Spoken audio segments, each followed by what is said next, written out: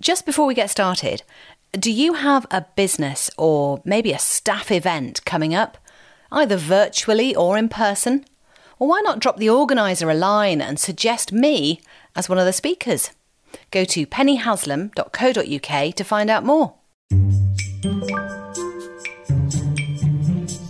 This time on the Penny Haslam podcast, a free chapter from my audiobook, Make Yourself a Little Bit Famous.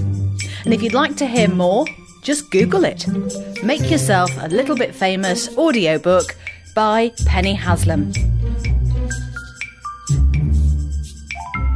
Chapter 1. The why is in the pie. Why should you bother with this make yourself a little bit famous malarkey? Why even think about getting out there and getting known? It's a lot of effort, with high potential for looking and feeling like a complete idiot. For me, the why you should make yourself a little bit famous can be found in the model pie. I'll explain this shortly. It comes in the form of a pie chart, funnily enough, and indeed we will be looking at the slices of the pie through this next story about an appraisal I had when I was an employee at the BBC. I aim to exhaust all pie and slice-related puns before the end of this chapter. Now, as yet, I've not met anyone who says they enjoy appraisals. I mean, did you punch the air the morning of your last one? Hooray! It's appraisal day! I get to set my objectives for the next 12 months. No, you did not. I was the exact same when I worked at the BBC as an employee, as opposed to when I worked there as a freelancer, joyfully appraisal-free. They're the blight of our working lives as far as I can see, and I hated appraisal season. For those fortunate enough to have never had the pleasure of an appraisal, let me explain. They are usually annual or 6-monthly sit-downs with your line manager or boss, where you review the work you're doing, the job you've been employed to carry out. You're assessed on whether or not you've met your objectives from the previous 12 months, set at last year's appraisal, and then you set some objectives for the 12 months ahead. Sometimes the organisation's values or objectives come up, and you chat about whether or not you A, understand them, and B, have met them. I know, scintillating stuff. None of this ever struck me as a particularly useful way of assessing how well I was doing in my career. As a broadcast journalist, I didn't sell or produce tangible things, so measuring the success of my work and efforts in my job was incredibly subjective. I made a personal finance programme that was broadcast to the nation once a week on BBC Radio 4, at lunchtime on Saturdays. Fans among you will know that programme as Moneybox. I worked in a small, diligent team and was responsible for compiling a programme that incorporated the most up-to-date and accurate personal finance news. It had to be informative, educational, and, when we could make it so, entertaining. My team included a broadcast assistant, a researcher, a reporter, and the presenter. It was my job to liaise with my editor and my counterparts on other Radio 4 programmes to make sure we weren't repeating subjects they planned to cover during the week. I dealt with and interviewed government ministers, captains of industry, and many of our listeners who wrote to or rang the programme with their stories. And I did all of this really well. But year to year, my salary, which is why we tend to turn up to appraisals in the hope of a raise, stayed very much the same. I felt stuck.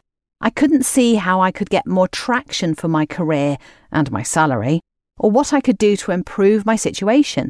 As far as I could tell, when it came to being seen as somebody who deserved a pay rise, I was invisible. So as you can imagine, this particular appraisal was hardly setting the world alight. My line manager must have been a bit desperate to motivate me, and so became the most animated I'd ever seen him. He jumped out of his chair, whipped out his flip chart and a big marker pen, and drew a pie chart. It was a circle with 3 sections. P-I-E in each of those sections. 25% P, 25% I, and 50% of that pie chart had an E right bang in the middle of it. Now, I'm guessing that my line manager, who'd just come back from a leadership away day, had been told about pie there. He said to me, "Penny, you need to think differently about your career from now on. You need to think about the big picture, otherwise you're going nowhere." Charming. He told me that I needed to think about the effort and energy I put into my career and that pi would show me the way. So, what do P, I and the E stand for? Well, this is how it was explained to me by my line manager back in 2002. P is for performance. Spend no more than 25% of your efforts and energy on your performance. 25%? A teeny weeny quarter of my efforts and energy spent on my performance? What? I found this terribly disconcerting, as most people do when I tell them about this. It turned my world upside down, because wasn't that all there was to my role and my career? I worked hard and had the right skills and abilities to perform my job week in, week out. And that was why I'd been employed in the first place. I made radio programmes, and I made them really well. So performance, to my mind, was everything, wasn't it? Not so, according to my line manager, and he went on to explain. I is for image. Just 25% of your efforts and energy should be spent on your image. Whoa, whoa, whoa, whoa there. Why the hell does it matter what I look like? How offensive. I don't have an image to maintain, but nonetheless, I scrub up quite nicely for work, thank you very much. And besides, no one can see you on the radio. But that wasn't what he meant. It's about your image and your role, your career, how others see you performing. Do others think you can do your job well? What's your reputation like? I was slightly stumped. Being completely honest, I didn't know. And crucially, he went on to say, what is your self-image like? Do you have good self-esteem? All very interesting and intriguing, but what on earth could the remaining 50% of your efforts and energy at work be spent on? What could be the E? He finally revealed to me in the appraisal that had been, until now, deathly dull. E is for exposure. Do you see, Penny? Half of your effort and energy should be spent getting exposure for your great performance and amazing image. Exposure? What? A whopping 50% effort and energy was required, more than anything else, to get exposure? He was telling me, in no uncertain terms, to get out there and get known. I was now tasked with sharing my amazing performance at work and my great image. I got it. It made sense. And when I share this story in my talks and keynote speeches, the audience gets it too. But had my boss given me instantly usable information? Not one bit. None of what he said could be put into practice. The reality was that this appraisal had taken place at a time when there simply weren't that many opportunities to get out there and get exposure.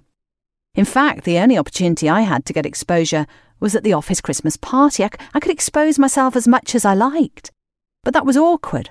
I could sidle up to an editor of one of the programmes we made, or the line manager's manager, maybe even the big boss himself or herself. And I could say, hi, I'm Penny. I produce Moneybox. I do it really well, and other people think I do it well. Even if I had done that, I doubt it would have got me anywhere. To me, it was networking without purpose, but with seemingly loads of pressure. It felt awkward and elevator pitchy. I didn't make stuff, measurable through productivity. I didn't flog stuff, measurable through sales. So evidencing my great performance and image was hidebound in subjectivity. It also feels like schmoozing or sucking up to the boss, and at that time, it was certainly quite unfemale to brag or boast about your achievements. The opportunities for getting exposure or getting out there were few and far between. There was no culture of belonging to an official in-house network like many large firms have now. We didn't think about attending external networking events back then, and social media was non-existent. Imagine! No LinkedIn, no Twitter, no Insta. But it's a different story today, as there are so many places to share what you do and be useful, interesting and engaging. I've since learned that my line manager had adapted PIE, Pi, from the book Empowering Yourself, The Organizational Game Revealed by Harvey J. Coleman. He didn't even reference it or suggest I read it.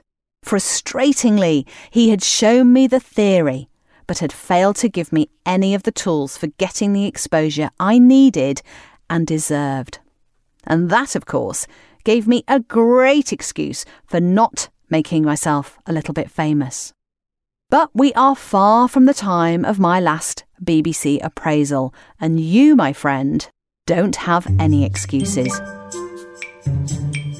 That was a free chapter from my audiobook, Make Yourself a Little Bit Famous. And if you'd like to hear more, just Google it. Make Yourself a Little Bit Famous audiobook by Penny Haslam.